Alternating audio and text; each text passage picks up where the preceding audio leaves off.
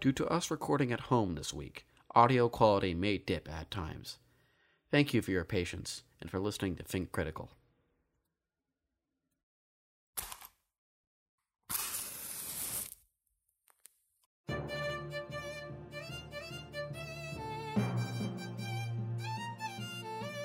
So I'm Joshua Miller. I'm the host of this podcast. I am in high school, so, I'm starting down the average white man path very early.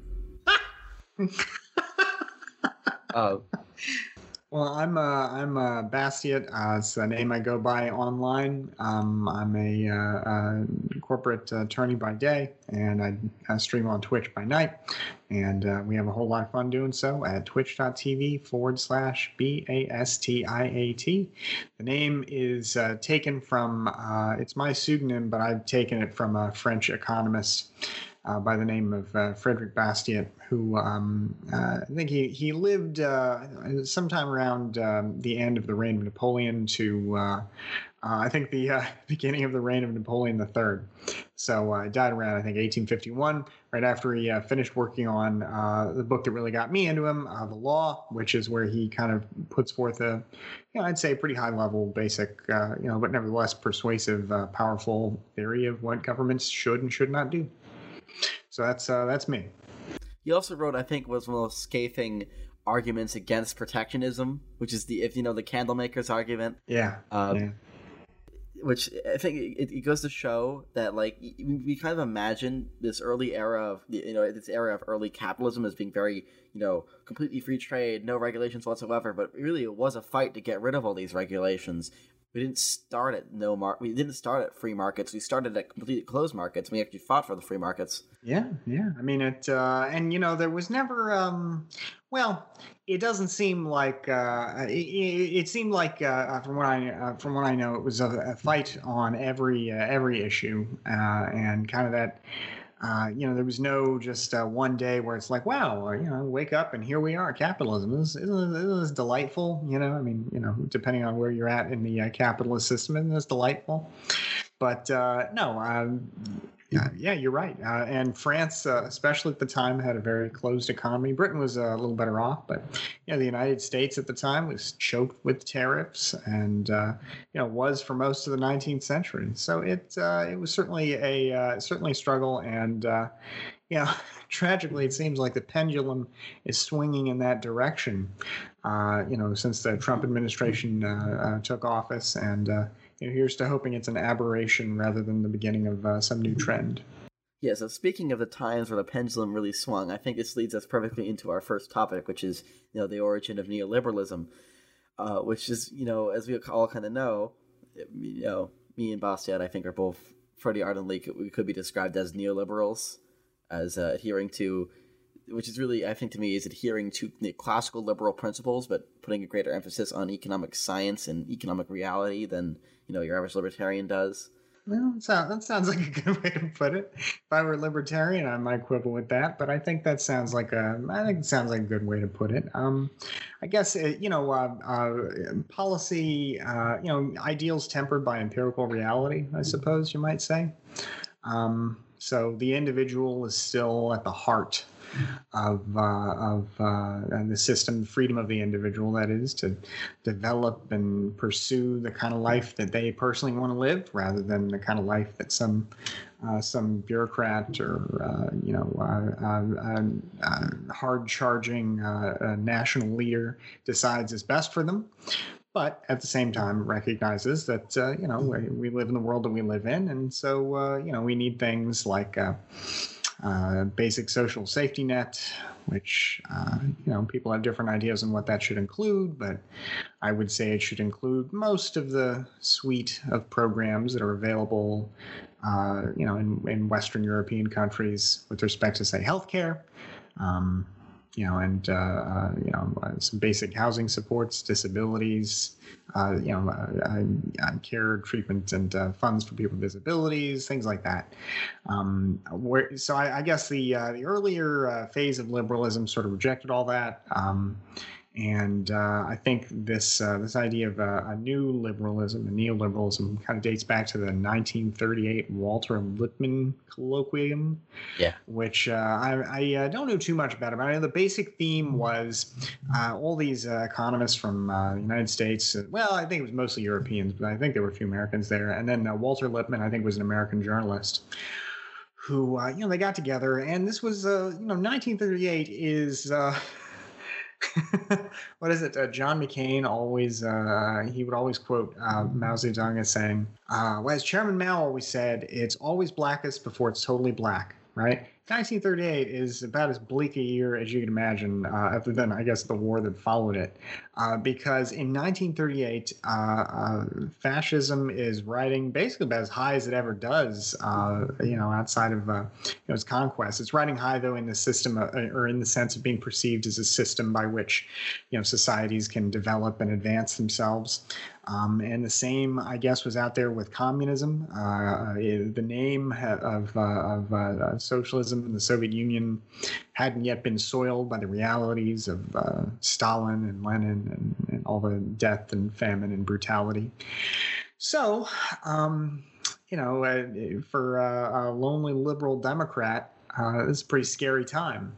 Yeah, and even in the West, where they would normally be strongest, you had a really aggressive level of Keynesianism going on, sort of, where Keynesianism in general is correct, but because of the Great Depression, government's taken more and more steps towards price controls, towards aggressive economic interventions, towards violations of property rights, but that really frightened the people who joined the conference, who were, I think, that some of the biggest names you'd recognize in the conference: Mises, Hayek, and Wilhelm Röpke, who were all sort of brought different divergences to the path of more like economic liberalism. But it's the first time they kind of drew a line between drew the line for how far the government could go in a Western society. Yeah, no, it's true. And I guess the big idea is, in this age of rising collectivism, trying to think of a liberalism that could, basically stand up for itself, right? Sustain itself.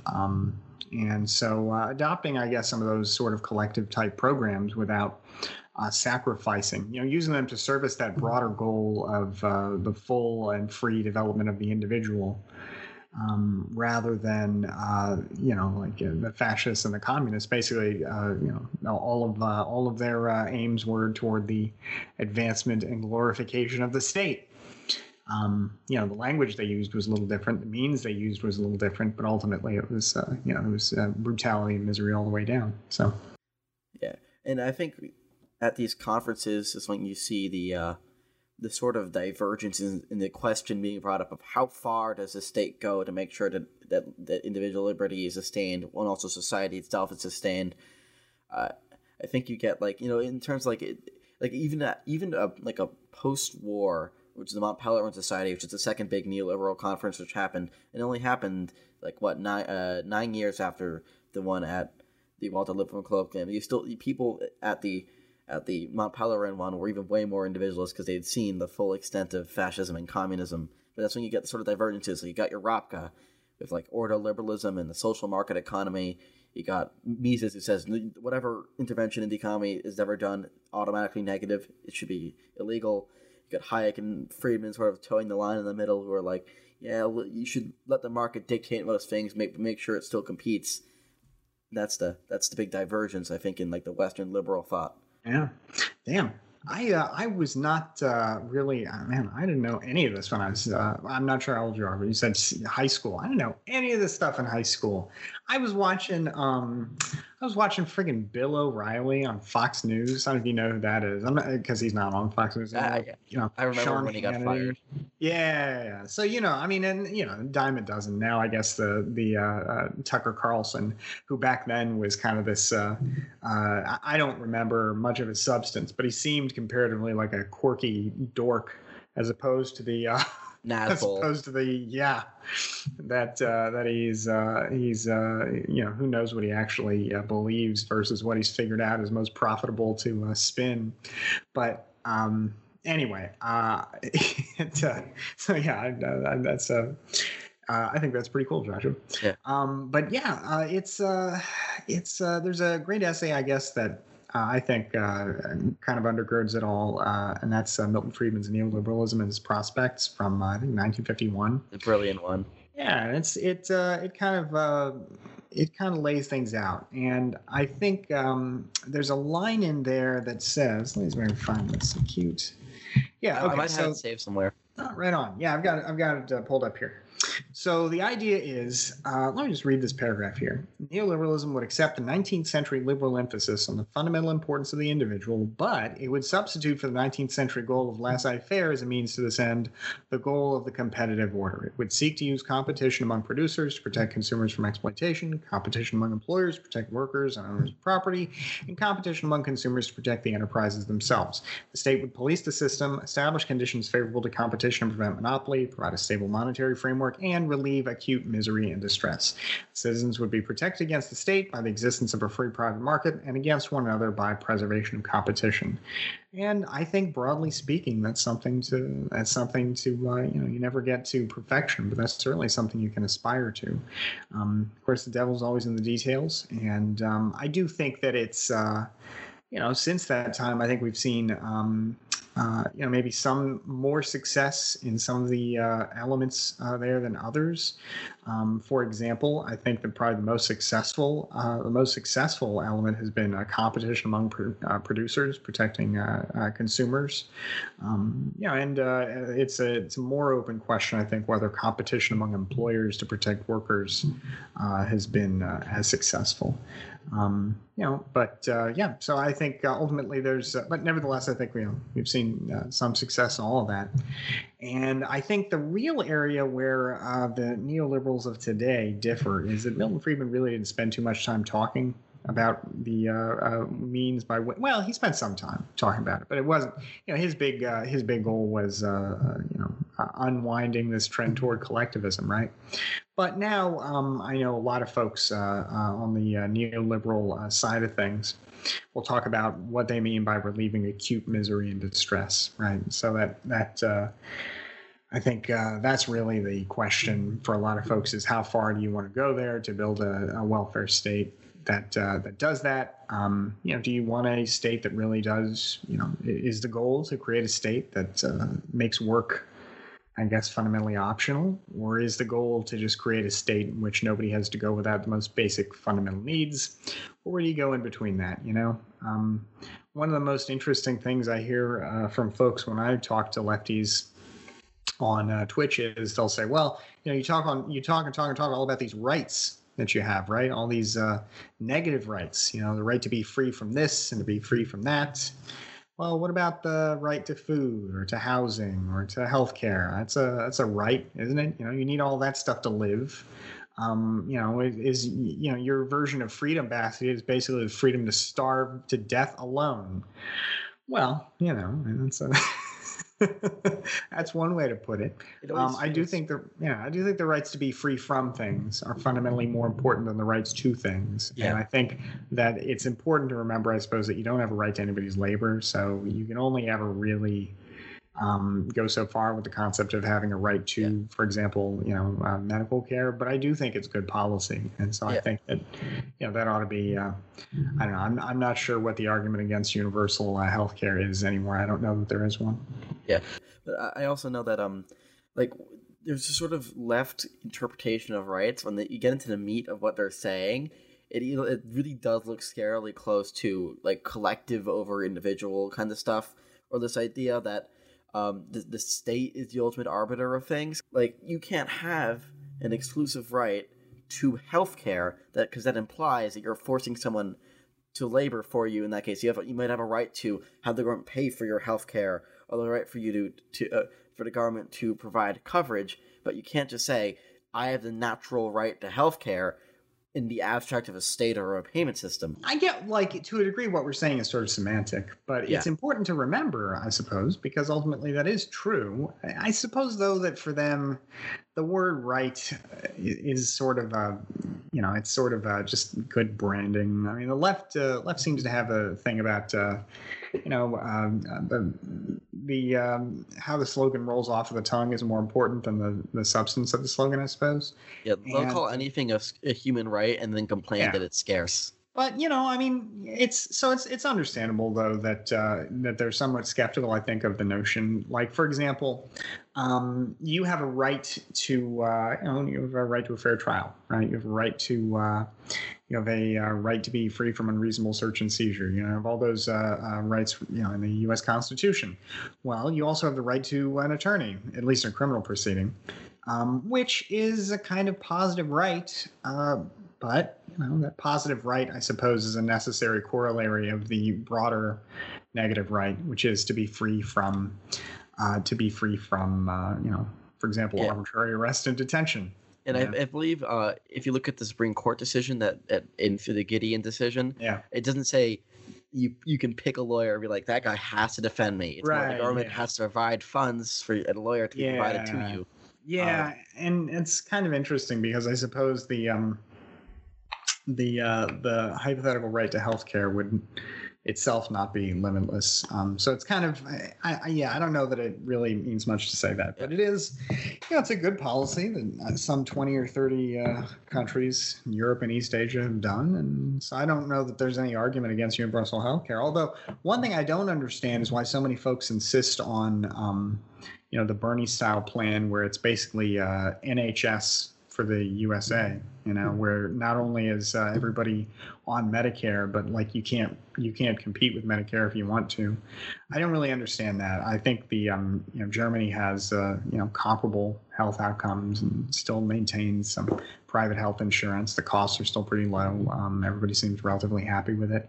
So it seems like that's something you could actually do in the United States rather than sort of dreaming that you could just abolish the private entities that make up, I think now the healthcare system is, I think, a sixth of the U.S. economy. I heard it's massive. So, that's a big damn shakeup. But fortunately, the Germans have shown that you can have you can have universal service.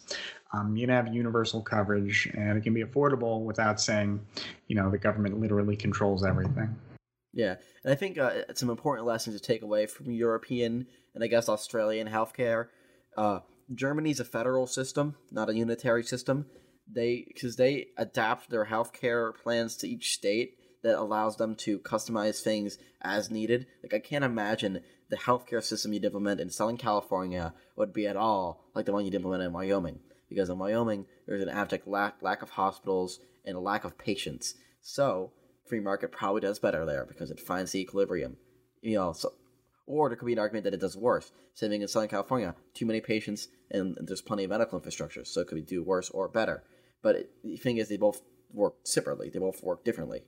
Yeah, I've heard folks in my community say that there's a way to do healthcare totally 100% free market, and I'd love for that to be the case, but I suppose I'm skeptical, one, that it would be possible to ever actually unwind.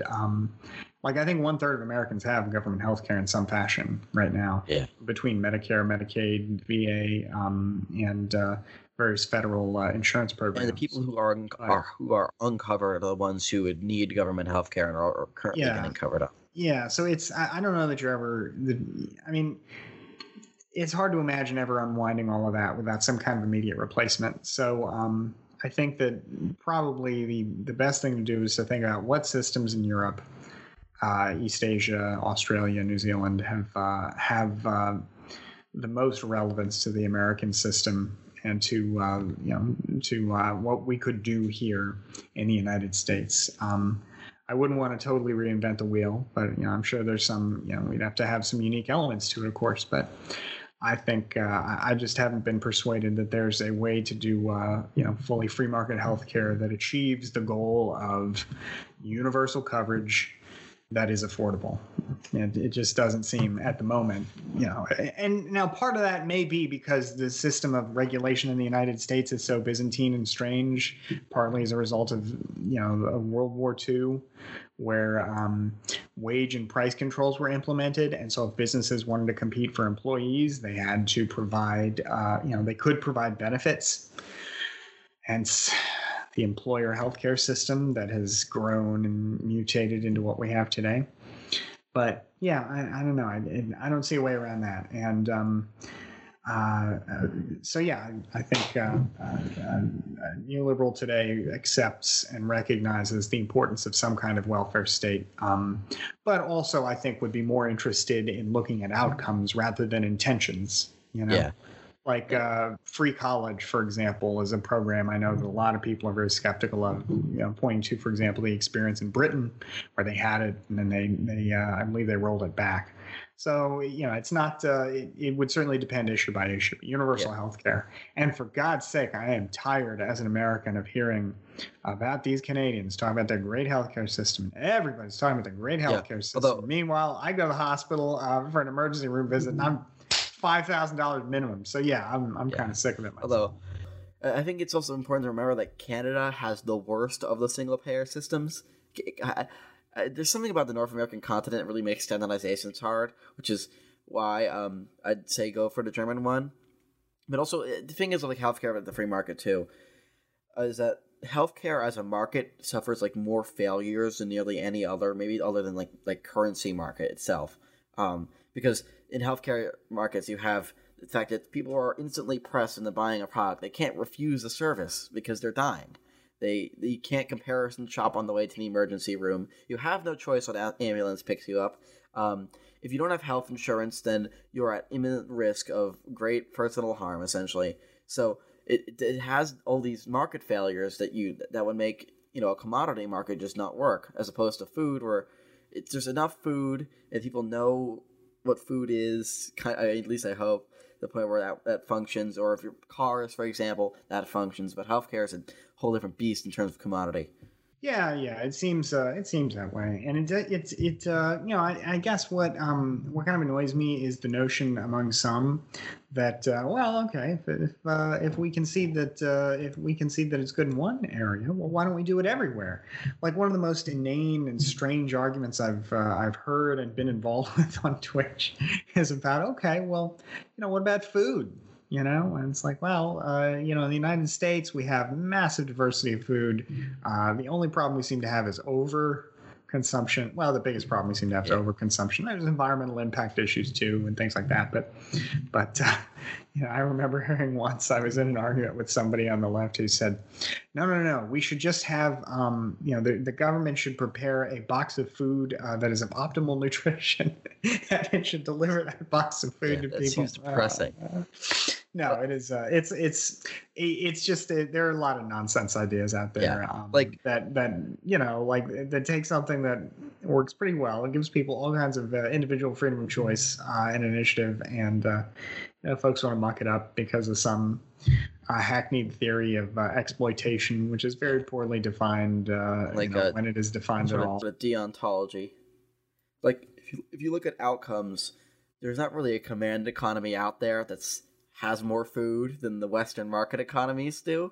There's a reason the Soviet Union and now it's China and North Korea all have food problems, because it's just one of those things that it's so hard to pin down optimal distribution and to make sure that you're doing a better job than the invisible hand, that you just can't do it. There's a fellow by the name of Chris Miller, who I think he's a professor of some kind. I don't know what his let me see here. Yeah, he at least as of the day of this website where they sell his book, was a assistant professor in international history, and he wrote a book called "The Struggle to Save the Soviet Economy," And he did a lecture about this that I watched recently, where he talks about the rise and fall of Soviet power. And he says that really the Soviet economy was, and planned economies are, to the extent they're especially good at anything, the only thing they seem to really be good at is the production of weapons and things adjacent to weapons. So for example, rockets, missiles, well, that can help you with the space program too. But by and large, the Soviet Union seemed only to really have success, unique success above and beyond what a market economy could do with respect to weapons. Well, I think the reason is that theoretically with weapon production, there's infinite demand, and so you don't really have this issue where the supply, is too low or too high, because they're consumed as needed and as wanted, and there's a general feedback loop in that case. Like with food, there's not an infinite demand for food. So the market usually adjusts to it, and the demand fluctuates. With weapons, the government itself is saying we need 100,000 tanks produced the next 5 years, and the planned economy can just make that because it's a factory to road, whereas opposed to food, it's just a whole complicated system you can't really govern from a commissar's office. It's that's an excellent point. I mean, it's a lot harder when you've got that you've got all those pesky individuals who want things the way they want them, right? Not to mention the people producing the goods, and like you said, it's it's a very different industry.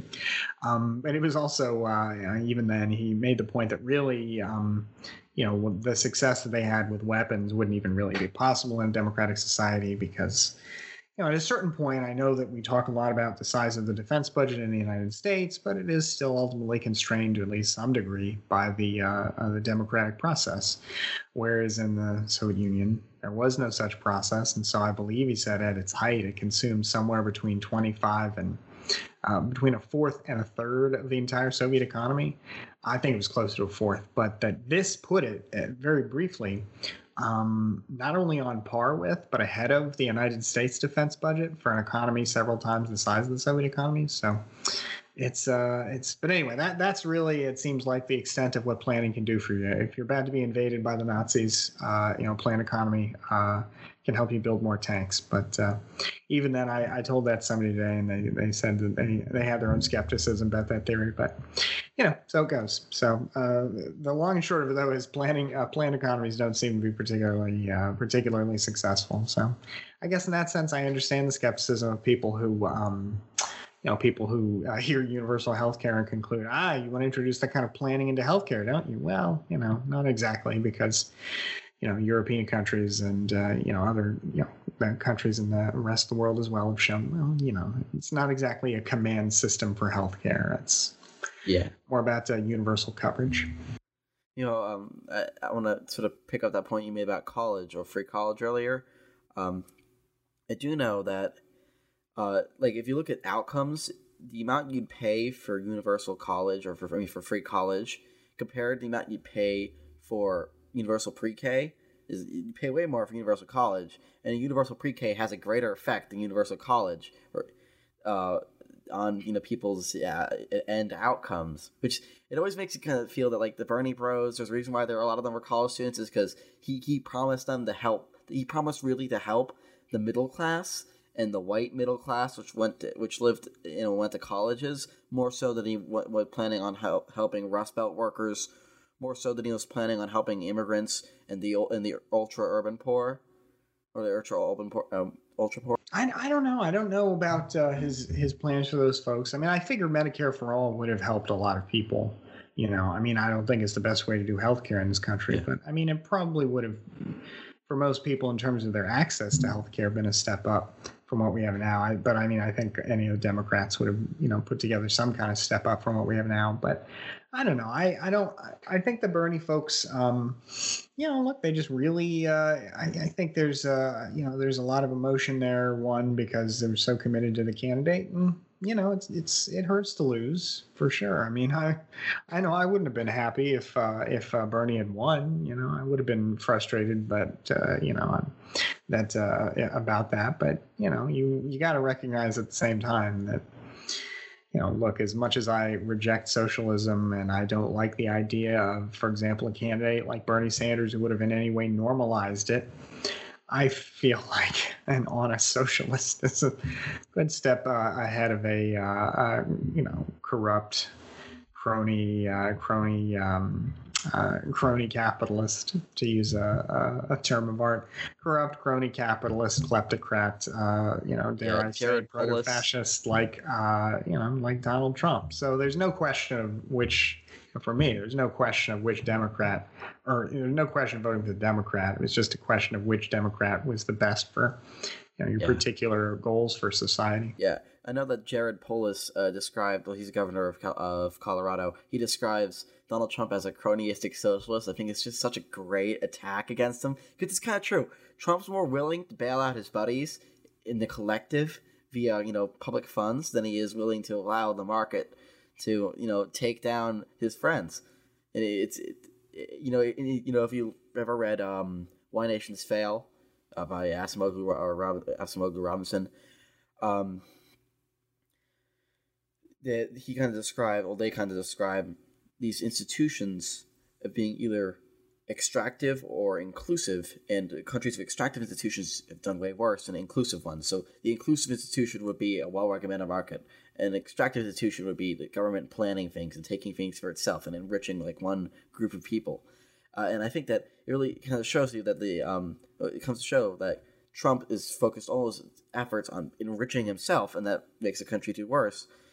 If you look at China, when the government stopped appropriating things for itself, it did much better. If you look at the comparison to North and South Korea, the South as being more inclusive, North being more about just taking money for the family, the South did better. Well, I guess it feels like that's ultimately. I guess the quibble with socialism is it feels like they aspire to a different kind of inclusive institution, but I feel like it cannot help but ever really be extractive.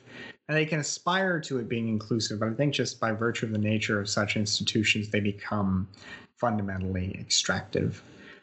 But that being said, we're probably missing out because the real socialism has never been tried, right?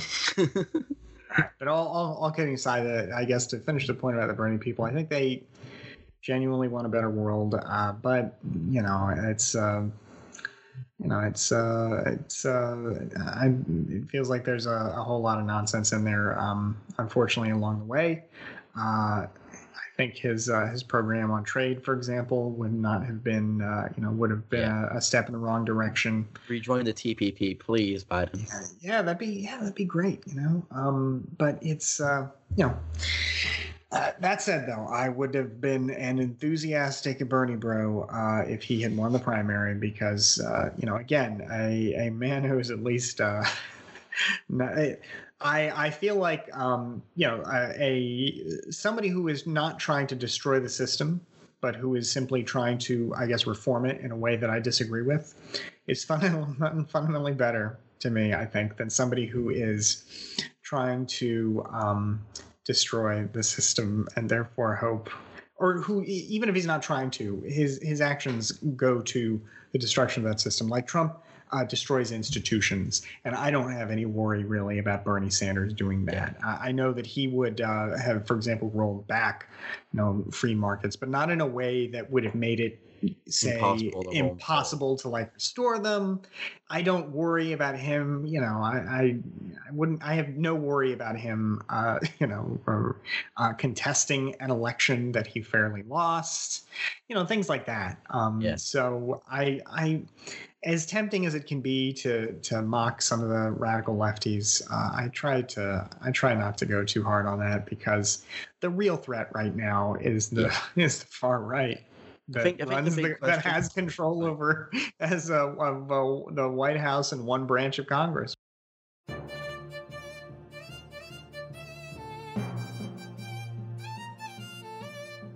I think about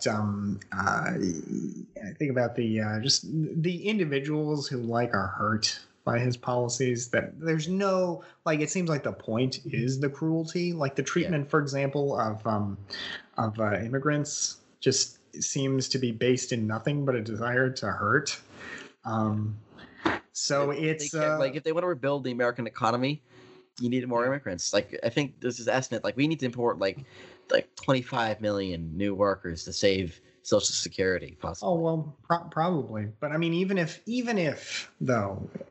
your goal was to enforce immigration law, and not, like, why then are the conditions at these border Yeah. camps like so miserable, Or why are they right? So deporting like brutal. people who've been in the country for 30 Yeah. years? Why Like, the DACA yeah. constant drama with respect to DACA, right? Or deporting college students in our time of great need.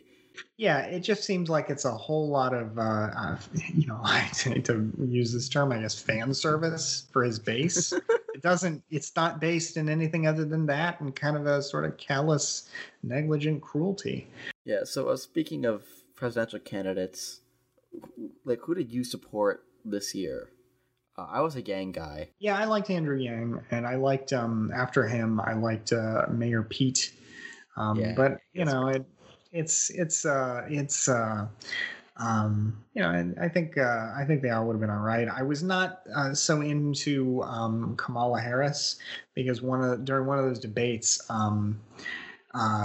she was having a kind of a one-on-one with Joe Biden on something. I don't remember where this came up, but basically Joe Biden was saying, "Well, we can't really do what you have proposed because."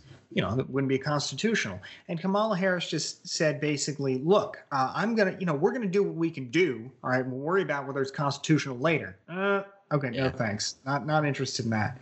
But I still would have voted for her, over, there's no question of that. But, so I liked Pete Buttigieg though. I liked Andrew Yang. I didn't like all They of were Andrew young. Yang's I ideas, think made them but good. what's that? They are young. Yeah, I that's think true. that They'll be makes them back. stronger. Yeah, I liked I didn't like all of his ideas, but I liked some of his big ideas. Andrew Yang's, that is. So, and he was cool. I met him. Yeah. It's really neat. I met him at an arcade in New Hampshire. It's fun. You think Harris is gonna be the VP choice? I think it's gonna be Susan Rice for whatever reason. Yeah, I'm. If I had to guess, I probably guess. I probably guess. Well, let's see. I guess those are the top two contenders right now from all the whispering I've heard. But I guess we're gonna find out next week. I think Susan Rice's experience would probably be more helpful, I suppose, from what I know, than Kamala Harris's experience, given the ruin that this administration has done with respect to our foreign relations. Susan Rice was a big diplomat. But yeah, I'm sure that Joe Biden will make a good choice because I think I'm sure that they are daily considering, okay, what did Hillary do, and how can we not make that mistake? Tim Kaine was apparently a pretty just didn't really help her. The fact that Pence sort of won a debate against him was just embarrassing. Mike Pence is not a smart man by any regard, and he still managed to get points in against Tim Kaine. I'm not a Mike Pence fan, but I think that you've got to be a certain kind of devilishly clever to make it one heartbeat away from the presidency. Yeah. Oh, I think also I think I forget who came up with this idea, but I do remember that Mike Pence spent a weird amount of time as mayor of Indiana for fighting on like the national stage. So he'd always been sort of preparing for a presidential run. I don't remember what happened with him, but something had happened to him where it seemed like his star was falling, and then Trump saved him. Like he was the guy who like made all the news by like going and suing the government because like, oh, you're making me give up my religious rights. Yeah, I remember that. Yeah, kind of a. Although at this point, it's hard now to think of somebody who wouldn't be an improvement over President Trump. But yeah, Pence, at least, like, if Pence is competent though, then Pence can get Trump's agenda done with just so much more evil included. Like Trump's been held back by the fact he doesn't know what he's doing. This last 4 years is really I think at least invite people to reckon. Is it better to have somebody who seems incompetent and malicious, or somebody who is competent and malicious? And I guess jury's still out, but I think incompetent and malicious has really shown its Yeah, cards with this like coronavirus. to me, like Cheney and Donald Rumsfeld. I'm just not that. I don't really hate Donald Rumsfeld that badly. I think he's actually pretty decent in a lot of issues. But like Cheney and the kind of the boys in the early 2000s, like they had a lot of aggressive. I don't want to say evil, but aggressive ideas for remaking America and remaking our foreign policy. But they were smart. They were clever. They knew how to play their hand. And Trump. If Trump found people the same ideas as, or the same ideals as, Rumsfeld and Cheney and Powell, he wouldn't get anything done, and it'd just be a spiraling disaster of just him yelling on Twitter. Law and Order 500 times in one day. Yeah, one thing that kind of I wonder about. Sorry, I'm playing with my light here. One thing I wonder about is whether like if I was a Zoomer and like President Trump had really been the only president I really like knew about for my kind of conscious sort of young, not adult, but I guess young almost adult experience, I don't know what I would think about this country. I might be a goddamn communist too. Yeah. So I mean, if that's your frame of reference, yeah, if President Obama is just this guy who lived in the past that you don't really have many memories all of. you remember is the fact that they covered him horribly on TV. You didn't really, if you missed the recovery of 2008 and you missed the ACA, all you remember of Obama is just like sort of not like media scuffle after media scuffle, and that's all I remember of him. But looking back at his legacy, I think that Obama was actually pretty good, especially the fact that he let Bernanke do what he needed to do to save the economy. I think it's like with Reagan and Paul Volcker too, and like as much as Reagan didn't do the most to help the recovery from stagflation, he let Paul Volcker take the reign and saving Obama for Bernanke, and that's what saved the country. The Federal Reserve, when it does its job, can do incredibly effective things. In fact, I'm very surprised that Trump hasn't messed with Jerome Powell more, but I think he sort of gets that Jerome Powell is doing the best of anybody in the administration. The Fed isn't really like the Fed can't it's quasi-independent, right? So it's not like it's not like a member of the president's cabinet where he can he can give him an order. But they, presidents have certainly tried. In fact, it came Nixon out. tried again, especially against the Volcker's predecessor. There was an accusation. I think Paul Volcker claimed this in his memoir. Nixon punched. No. You'll have to tell me about that in a second. But he said that Reagan actually had put some pressure on him, at least before the '84 election, which the Reagan people denied. So I don't know. I don't know about that. But like, what's this Nixon one you're talking about? Nixon apparently punched William Miller because he would lower interest rates before the election. So the next time William Miller met with Richard Nixon, he brought Paul Volcker, who was like 7'7" with him, just to intimidate Nixon. Holy moly! Yeah. Jesus Christ! I do know that one of our previous guests is a economist named Dr. Kamal Srikumar, who he covers the Fed and the Treasury specifically as his big area of focus because he's a macroeconomic consultant. But he was on CNBC a couple months ago, and they brought up like, is Jerome Powell being told what to do by the president? And it was kind of weird because whenever the president tweeted something or gave an order, Jerome Powell kind of reacted to that, which is very weird. And I feel like that, like as much as they were trying to be like, oh, Powell's just a pawn of the president trying to lower things to help keep Trump afloat. I don't think that was necessarily true. To me, I think what Powell was doing was Trump's tweets have an incredible effect on the economy. Whenever he tweeted about China, the Dow plunged 600 points. So it's interesting. Like this kind of reminds me of I wouldn't call myself an expert on the Federal Reserve by any means, but this kind of reminds me of what some people say that Chief Justice John Roberts. People often say, well, he's thinking about the legitimacy of the institution, of the Supreme Court when he writes rulings or depending on where he votes. And I think that is in one sense a little unfair to say that the man only has his particular legal opinions because of how he wants the court to unfold. To me. Yeah, but that is a claim that some folks make, though, is that he's making decisions with the legitimacy of the institution in mind. So maybe when you've got a president like Trump, you're thinking about how to respond to him, not just by responding in the way that you think is best objectively, but also in the way that you think helps preserve the ability of your institution, the safety of your institution to do what good it can do. So maybe I can imagine a situation where, okay, well, how can we mollify him in some fashion, to avoid him stirring up any real trouble. And I've heard that this is a common response to President Trump's style of bombastic governance. Is to just kind of throw him a bone without really doing much of anything. Yeah, I'm pretty sure that John Bolton spent most of his tenure just talking to Trump about invading random places to bump his numbers up. Well, I bet Bolton probably wanted to do that too.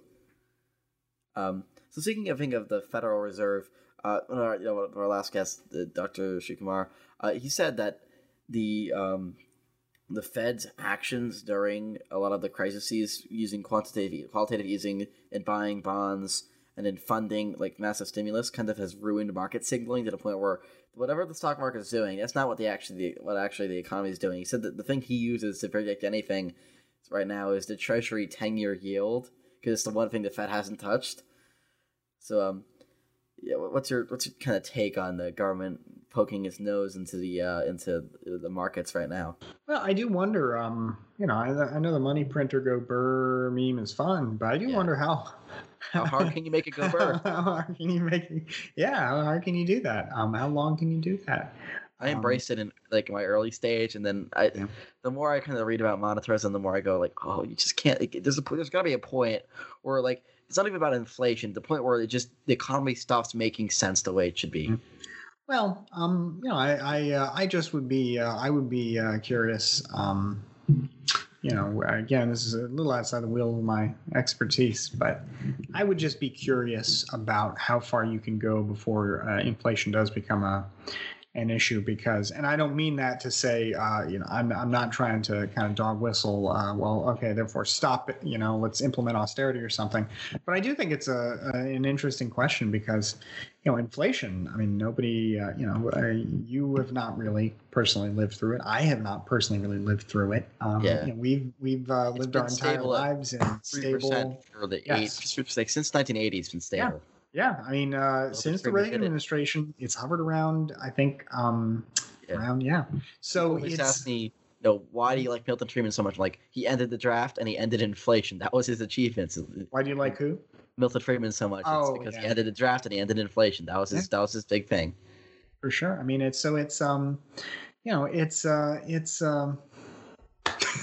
if it comes back, it really erodes. It erodes. I'm trying to think about the right way to put this.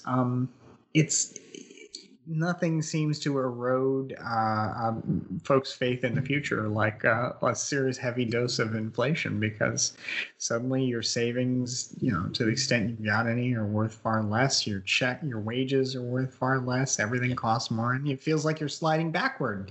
And I think that kind of politics. I read actually an interesting article in Jacobin where they said they were arguing against modern monetary theory. And they were saying, one thing that we as leftists need to be careful about is every time there's inflation, that benefits the right wingers. And they talked about Weimar Germany, and then they talked about they said that Reagan probably got elected off stagflation in part because of that. And while I kind of resent the comparison there, or the use of Reagan to say, well, he's like Hitler, but I think the point though is salient. That I think it's good to keep in mind that the Jacobin denies multiple genocides. Yeah, they're pretty wacky, but occasionally they have a writer or two. Usually they'll take a good article from Matt Bruenig, a different publication. But yeah, I think that the main point though that the political consensus can change with high rates of inflation. And Although I remember that it can get better. Like I yeah, would say, it got better in the '80s, and it can get worse, like it has in other points in yeah. history. And Although I think I remember this is very pertinent. Scott Sumner was arguing with Peter Schiff. Peter Schiff's is like one of those prominent Austrians today, and is a complete deficit hawk. Like if you're $1 over budget, it'll probably show up at your house and try to take you out back. But Scott Sumner was pointing out to Peter Schiff that like all the evidence suggests, at least according to like market monetarism, which is the school which I sort of follow, which is like it's like an update of monetarism with more like new Keynesian leanings. All the evidence suggests that when the interest rates get really low, you can print as much as you kind of need, and you won't get any inflationary effect. It's fine. And the real issue really comes because when the market signals get distorted. If the government isn't following a target, and hopefully this target is a nominal GDP target, if the government isn't following a target, then you're going to have this effect where the wages will grow really slow because essentially it's bonds that get popped up. The companies that do well are all bond-based companies, not companies which actually have good business plans. And so I think the real danger is not going to come from inflation. I think it's not that prices are getting too high or that the money's becoming more worthless, or that wages are just not growing at all. And I think that's going to be the big crisis, is slow wage growth and the growth of income inequality. You've seen this trend since the 70s. if you're talking about wage growth slowing, that's a triple bad, considering the wages have been, wage growth has already been slow for some time. Yeah, now. 1970s it started. The Great Divergence in '68, I believe, is when you see the trend starting. I know that that part of that is the increase in benefits. Like cost of employer health care. Yeah. Employer provided health care has gone up, and so with that, money that might have otherwise gone to wage increases is consumed by benefits. But however far you push that answer, any slowdown in wages in wage growth would be pretty miserable. I know that Paul Krugman in his book Conscience of a Liberal, which is like basically sort of like take on Conscience of a Conservative by Goldwater. By Goldwater, yeah. When he released it, I was like silently like, "Can you please run for president, Mr. Krugman?" But he used to be my favorite economist. He's not anymore because of his like weird tweets. But anyway, his big idea was that because of the Great Divergence in the slowdown of wage growth you've seen, the reason for this is not necessarily technological change or like the loss of manufacturing share. It's more that the way companies have structured themselves in the world post our dominance in manufacturing has been about shareholder profit. And he points like the comparison of CEOs and shareholders making so much more money than the workers because of what the market incentivizes them to do. So his big idea was you got to make market incentives go towards wage growth again. My personal sort of idea is if you tie productivity to wage growth via tax cut, so company gets lots of tax cuts if they end up giving a lot of the productivity, their profits from productivity to workers instead of to stock options, then that incentivizes the company to do what they want to do. But if they don't do that, then we just get more of their money via tax to help via universal basic income or something like that. And normally I'm pretty right wing on economics and in sort of right wing principles, but I think that would, in order to save free market, if that's what's required, it's what's required. Yeah. I don't know. I mean, I guess that would make sense as long as the corporate tax rate, I suppose, was high enough to where you could cut it meaningfully in such a situation. Sure. I mean, even I think another one is incomes and personal capital gains. Yeah. Like there is this sort of distortion between company capital gains and personal capital gains, because company capital gains, if you tax them, that just makes companies slow. It doesn't really help the workers. Personal capital gains themselves, that's just profit. So there's not really a distortionary effect by taxing those more, because people will still trade and buy even if they're taxed at a higher rate, because it's still going to be more profitable than leaving that money in a bank. Right. Yeah, that's kind of interesting. What do you think about the notion of, while we're on the issue, do you think capital gain should be taxed the same as other forms of income? So I mean, as high? Yeah, basically. Like whatever the income tax rate is for wage income, should capital gains be taxed at the same rate, or is there a compelling reason that they shouldn't be? Capital gains are taxed really low, I know already, right? Uh, I think that just getting more of the capital gains that are produced to be taxed, because a lot of them are untaxed. A lot of them are filtered. That might have a similar effect on income. And honestly, with taxes, there's my one justification for tax. The only reason why I never say increase a tax is to pay for something. I don't believe in using taxes to make society more equal, because it's still, to me, you're taking someone's stuff. I don't think it's theft, but you're still taking someone's stuff. So yeah. So just if we need more money, and we're like, okay, if we increase capital gains rate by X amount, that's going to help us get the money we need. Sure, but other than that, then leave it alone. I think that's tax land. I think that's the right approach generally. I feel like I don't like taxation for the sake of I guess inequality alone, but I do recognize that maybe a much greater amount of taxation needs to be done to pay for the kind of social programs, to have the kind of society in which we want to live. But if you're saying, let's raise taxes to pay for this program, I think that's very different than saying let's raise taxes to equalize society. I'm not really interested in that. I'm interested, I guess, in dealing with the effects of or not the effects. I'm interested in improving people's lives, but not in sort of just, I guess, hammering anybody for the sake of hammering them. Yeah. I think also I think the left kind of misses this when they're complaining about inequality. If you want inequality to go down, if they're having an issue with billionaires having much power because of inequality. The solution is not to make the government do more, because the way that billionaires do things is influencing via the government. If you want less influence from the rich, take away their method of control, which is the government's ability to regulate. So decreasing the government might have the better effect. Like I think it ties back to George Stigler's work on regulatory capture, where he's like, well, the companies, as they got richer, they tried to regulate people's lives more because it actually did to reduce their own profits, take away the ability to regulate, and you have a large amount of that issue removed.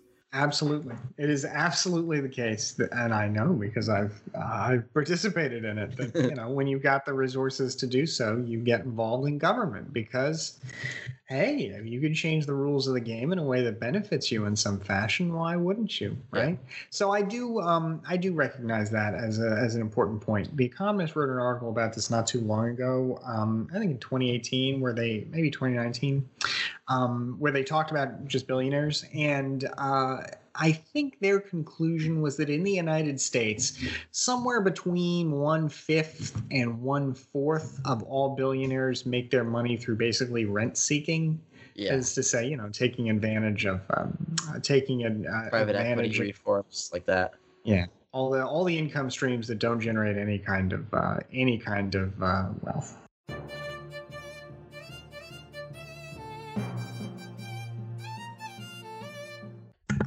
I know agriculture subsidies are a particular frustration. I went to South Dakota one time, and they have, they grow a lot of corn in South Dakota, and they have the world's only corn palace in Mitchell, South Dakota. And it's this building shaped kind of like an onion-domed Russian palace, and it's covered in a facade of corn cobs, which they use to make various designs and things like that. Tax dollars. Yes. I think the museum itself is built with contributions from this and that organization or another, but ultimately it's a big testament to corn subsidies because the entire place is a testament to the industry that itself I don't know if depends is the right word, if you could, I think, exist without it, but which has made a very fat living off of just government agriculture subsidies. Also, I think it's kind of pertinent to remember that like their usual justification for agricultural subsidies is, oh, don't you want cheaper food? And like, but if I use that justification on cars or movies, nobody would understand what I'm talking about. Like oh yes, I will subsidize the Marvel film franchise so tickets cost less. That doesn't make sense. And it's like I'd like cheap food, but I'd rather keep my own tax dollars and use it, or have the tax dollars go to something which actually needs funding, rather than the most powerful industry in the United States. I know, doesn't make sense, but they, on the other hand, it kind of, it makes sense it makes sense that they do exist, because, like, it's such a such a perfect example of all the unique little bits of American government, like the kind of overrepresentation of rural jurisdictions. Like the farmers own the Congress people in those areas, or like if you're in Nebraska, you don't vote for corn subsidies, you're not going to get elected. And I wonder too,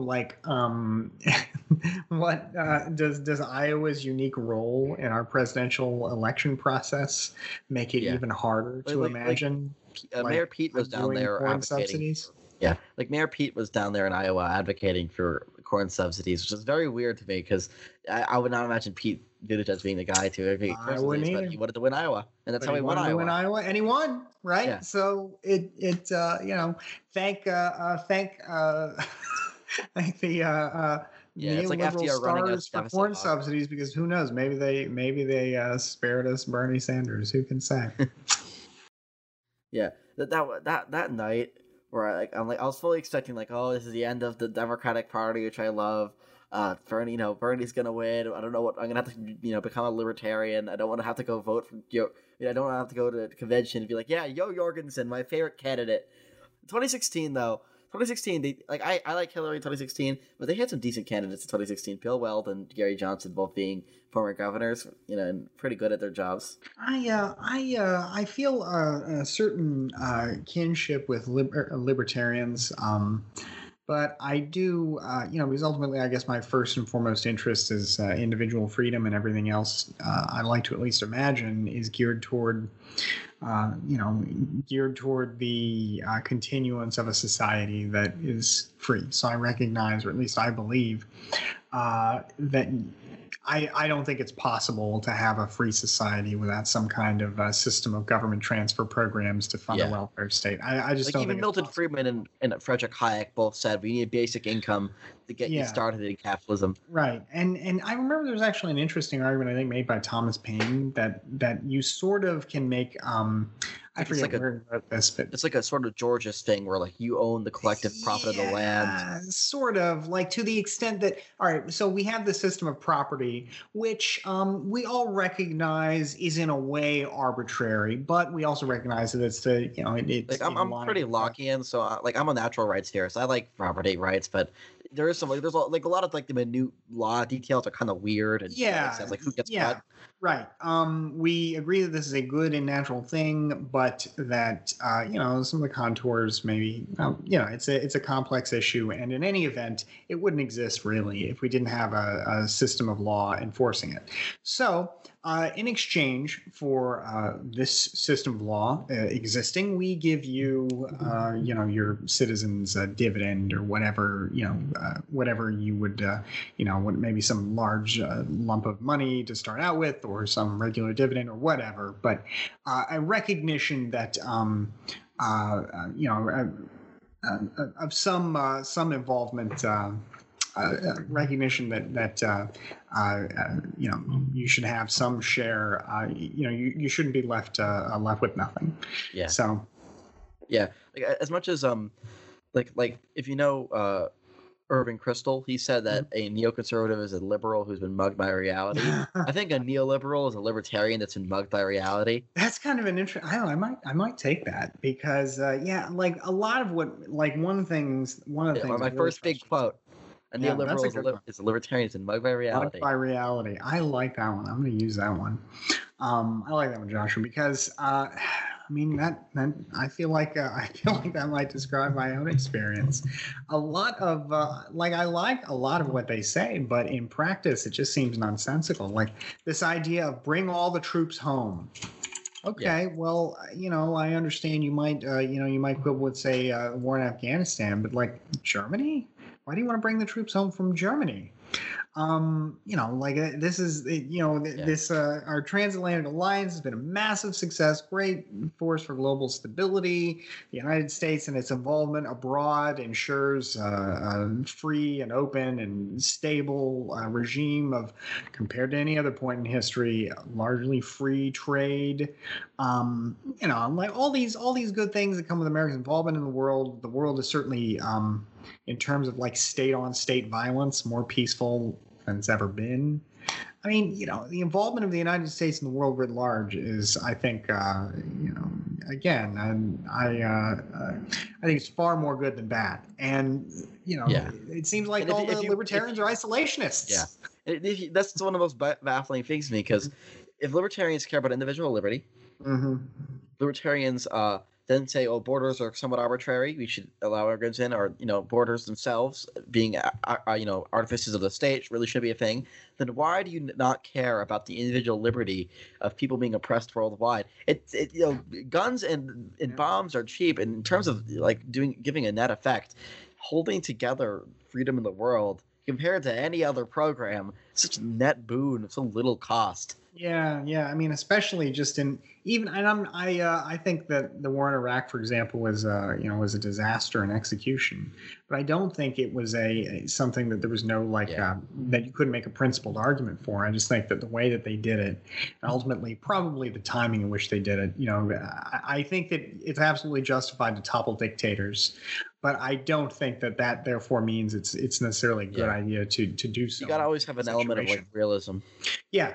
I think, and I do think you should try and make some serious estimates as to the damage you're going to do along the way as well. Yeah. But that said, I think that even if you want to say, all right, no more adventurism, okay, well that's fine. But a lot of times I hear pull out and abandon people. I hear libertarian folks argue for just get rid of all these military bases. Have you ever seen the Libertarian presidential debate of 2016? It's a great watch. You should check it out. The guy took off all his clothes on stage. Well, now that's just the meme. Yeah, that's just a thing, right? But the debate, I mean, there's some serious isolationism there, and also the stuff. They focus on driver's licenses like a weird amount. Yeah, I don't even think about driver's licenses that much. Another thing that's super is always annoying is the weird conversation that invariably results about issues like age of consent. Stuff that like a kind of a fixation on issues that seem like that make the idea of freedom seem like a joke to people, and I don't like that. So I don't. I recognize they have a lot of good arguments, but I think that a lot of them are overly reductionistic, deontological a lot, right? Like a Friedman quote pops into my head. He says like it's good to say that you should never use bad means, but remember that the ends do justify the means in many regards.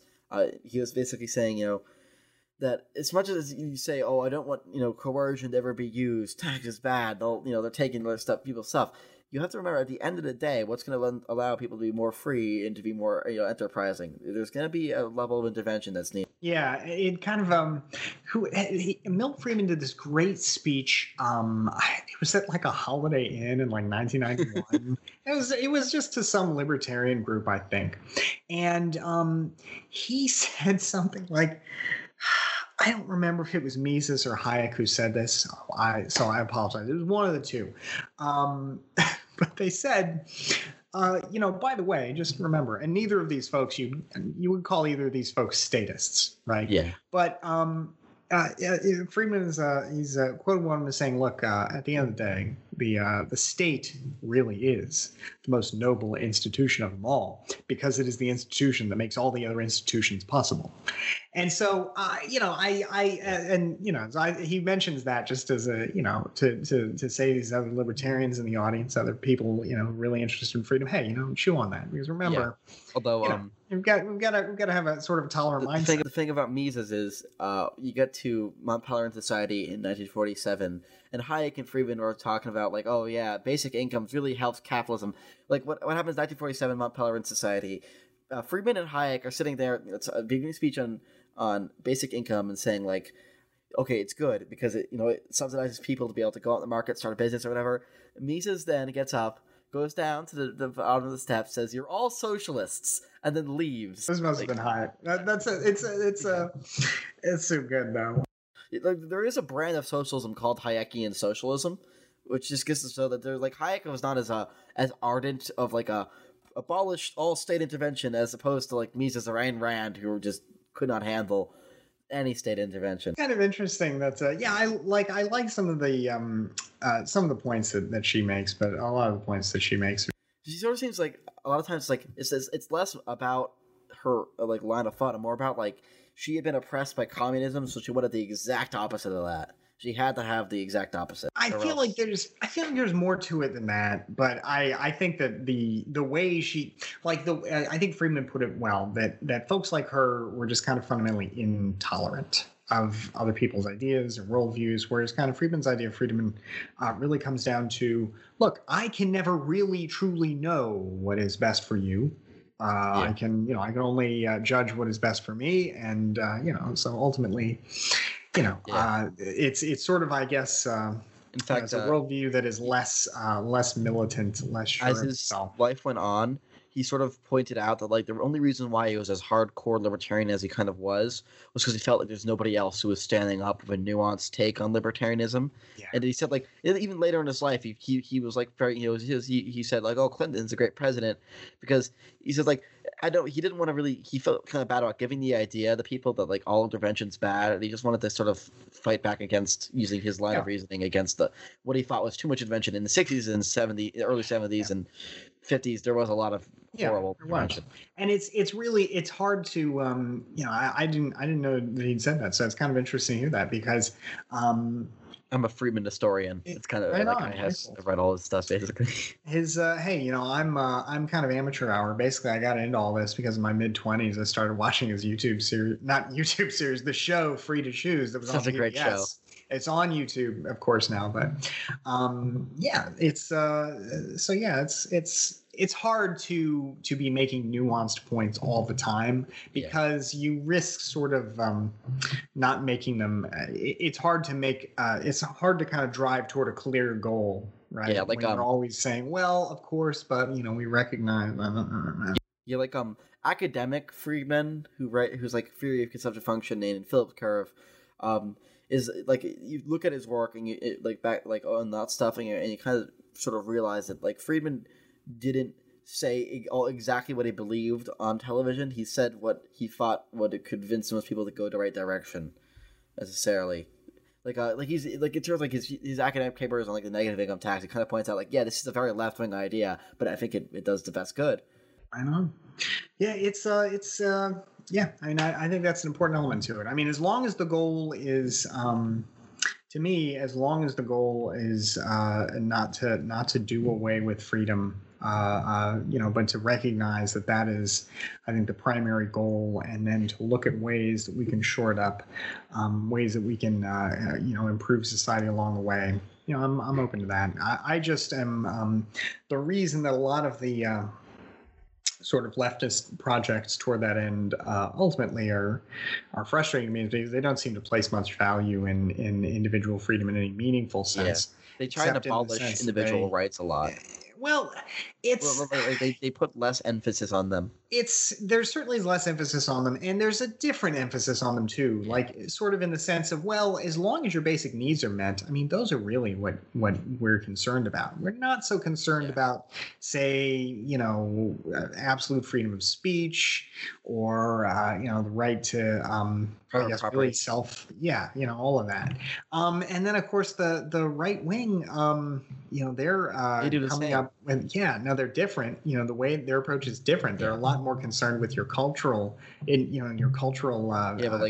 life or modern GOP's opposition to immigration is so inane. I heard of what if you care about individual freedom and you say you care about like capitalism immigration is the core. Yeah, Free trade are the absolutely. cores of Yeah. Western society. Absolutely. And this new crop of kind of national conservatives with the Senator Josh Hawley, and I don't know if Tom Tom Cotton. Cotton counts in Yeah. this school or I- not. They will put the competent Trump versus incompetent Trump Yeah. theory that we were talking about earlier. You know, which one is worse? They'll be the completion of that experiment. But them, and then this fella Adrian Vermeules, law professor from Harvard. Oh yeah. He's like a he's Catholic like, yeah, like when connections. people talk about like the intellectual dark web, like these folks are the actual intellectuals in this dark web Yeah. who are basically like, authoritarianism is good as long as it achieves my goals. Yeah. Okay, yeah. Whatever you thought, even if you fucking hate, sorry to curse here, even if you despise Ronald Reagan, nobody, I don't think anybody would accuse him of secretly planning to undermine democracy. These folks are openly Yeah. willing to Adrian dispense Vermeules- with it. I feel like you sort of noticed that, like, some of these smart guys, like Peter Thiel or Musk or Vermeulen or even Einstein, they kind of get attracted to some sort of weird political ideas because they're smart in one aspect, but they kind of don't get that they don't master everything else. Like, I think politics and economics is kind of the most complicated field because humans are so incredibly complicated and we don't act the same way. Like, the universe sort of has a set of rules. The human brain has no rules, and it's kind of hard to govern things like that. But like when Peter Thiel goes out, like, we must have an authoritarian libertarian society. Like, I don't even know what he's in that case. Yeah. I've heard like, about it's this guy who I don't know really anything about him other than some of the basics. This guy Hans Hermann Hoppe. Yeah. He's like as long as it's on your private property, you can just do whatever you want. Like he's a libertarian monarchist, basically. where it's just like- Paleo-libertarian. and basically like they're like, well, a liberal dictator is better than, you know, a libertarian dictator is better than this democracy. Democracy's evil. It's because, basically you know, feudalism. It's like, do you you know, like it's That's what Murray it's, Rothbard said too. it's yeah, we've actually got a pretty in our Discord server we've got a fellow who's a real you know, he's a regular chatter and he's a Rothbardian and he's I think he recognizes the sort of you know, ridiculousness. he recognizes, I think, some of the memery that his view comes across as with Although, you know, to I most think other if you're people. looking at anarcho-capitalism, David Friedman, who's Milton Friedman's son, has a way like less depressing version of it, where it's like That's good. as much as like Rothbard and, you know, Hoppe's a feudalist, and Rothbard just wants to abolish the states. Like, oh yeah, and people, you know, like Rothbard wants to abolish states. Like, oh yeah, like you know, mankind will sort of take care of itself, will form communities. And David Friedman, his sort of idea is that like his view is that like the way in which we transition away from like a state society is it kind of just all settle down and like work and like sort of work it out, and like like the number one rule is when we're transitioning away, we don't want it to be warlords kind of thing. We want to live on like farms and like build like nice hospitals and still have farming. He's kind of weird. Like, he's obsessed with like I think he's obsessed with feudal Islamic world, and that was his like prime economy. He's like, oh yeah, it was so awesome to live in like the Abbasid Caliphate because like nobody told you what to do as long as you like prayed 5 times a day. And I think that I didn't know there were so many anarchists and, you know, out there until I it's the most joined diverse Twitch. ideology somehow. And I think what is interesting, my greatest appreciation is for the anarchists, whether they be left or right anarchists, the anarchists who say, look, society's not going to be as good in any material sense as, say, what it is now, but you will be freer, you know? And I mean, all right, well, I guess in that sense, you know, what I don't like, though, is when they say, look, everything will be better. Yeah, everything will be great, you know? Although no, also- I was talking to a fellow one time and he just said, look, you know, people in Maine, for example, they're not going to be eating oranges anymore, right? We're not going to have this system of global trade anymore. It's just not going to be a thing. But, you know, it's worth it to have more real, meaningful freedom. Okay, Although, well, I think that is a whole think lot of the weird nonsense thing too. is- But Yeah, when they look at freedom, it's more like a deontological freedom where it's like, yeah, like at the beginning, nobody's intending to coerce you, but you're going to get coerced by poverty. You're going to get coerced by people with too much guns, as opposed to a society of a state. You can try and perfect freedom. What at the end of the day, how much freedom do you have? Like, I forget. Like, it was Tyler Cohen, who's you call state capacity libertarian. So libertarian sort of understands that the state can do a lot of good in terms of building the economy.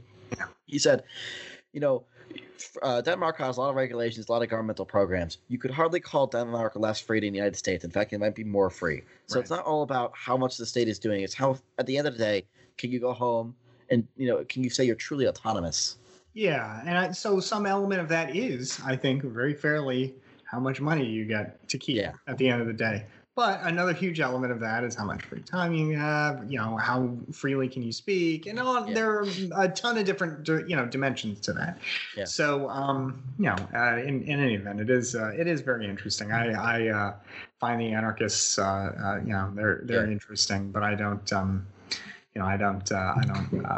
Whether it be, and of course, my favorite thing is occasionally when I'll lump them together, the ANCOMs and the ANCAPs. And the ANCOMs will say those ANCAPs aren't even anarchists. Yeah, then the ANCOMs, even though the ANCOMs will probably use so much coercion to achieve anarcho-communism. Well, it's all in the transitional phase. And it is important to remember that at the end of the day, the Soviet Union really was just the transitional phase, right? Because, of course, eventually you're going to have the stateless society, the state withers away. Yeah, and all Ronald Reagan already said is like, he told this joke where it's like two guys are walking down the street, says like, oh, is this it? Is if he really achieved true communism? And the other guy says, no, it's going to get a hell of a lot worse. I remember that one. Yeah. My favorite one, and I'm going to share this just because I'm going to hop off here in a minute. My favorite one is about the, let me see if I can tell this one properly.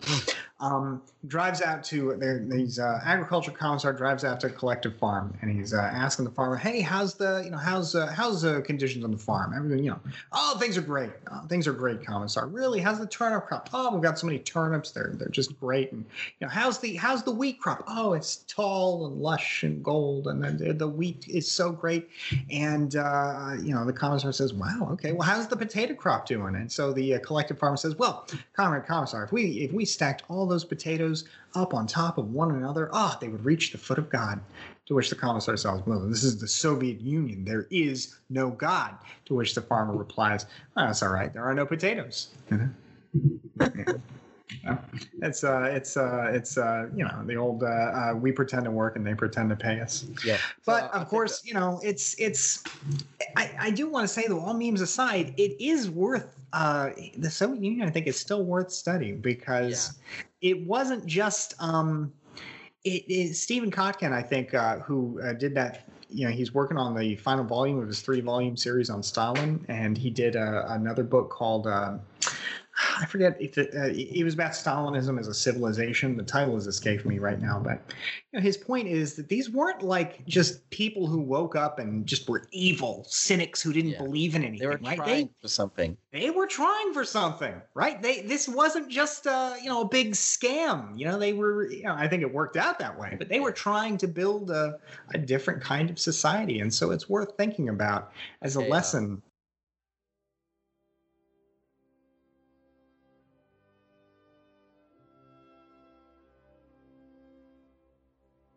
It's been Joshua Miller of the Think Critical podcast. It's great having you on, Bastiat.